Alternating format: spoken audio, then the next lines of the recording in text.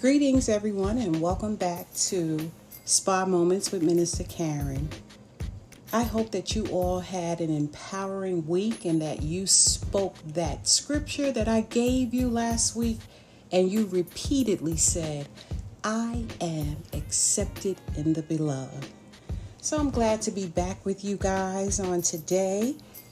And our scripture reading will be coming from Proverbs 18:21. Proverbs 18:21.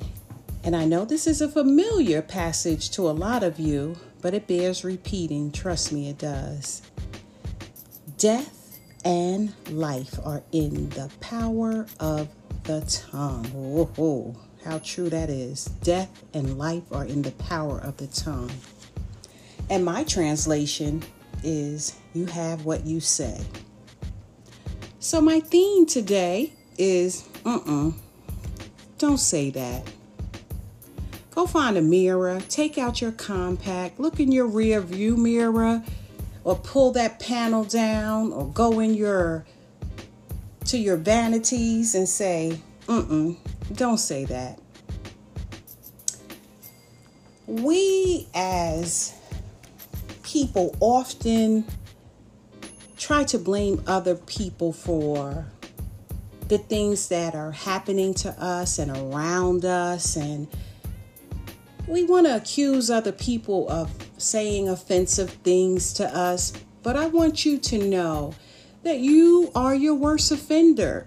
It is what comes out of your mouth that you say about yourself that creates the atmosphere that you are in right now. For example, I will hear people say, girl, I'm broke. Or I can't afford to buy that. Or I'm fat. I'm black. I'm skinny. My hair is not curly. They're not going to hire me. I'm not qualified for that position. And on and on.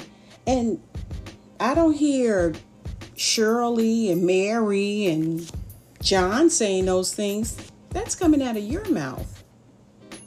And so we must be cognizant of the things that we say. We must affirm. We must declare positive, encouraging statements. And you know what those are? Affirmations. Affirm yourself. Support where you want to be by saying positive things about yourself. And another thing I really want to point out, the universe doesn't know when you don't mean what you say or that you're joking about what you just said. For example, some of us will go, oh, girl, that dress is to die for, or that car is to die for. Okay. That's what the universe said. Oh, you're going to die for that? Well, I ain't mean that, but it doesn't know you didn't mean that. Say what you mean. Say what you mean. And so I want to make it practical. Remember the movie The Help with Viola Davis? She was a caretaker for this family, a maid, and there was a little girl that she was very close with. And she used to sit her on her lap. And she used to say, you are kind, you are smart, and you are important. Yes, she did. She declared that, and the little girl would repeat after her. I am kind, I am smart, and I am important. So watch what you say.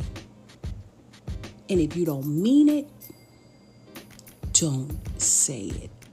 And until next time, be encouraged.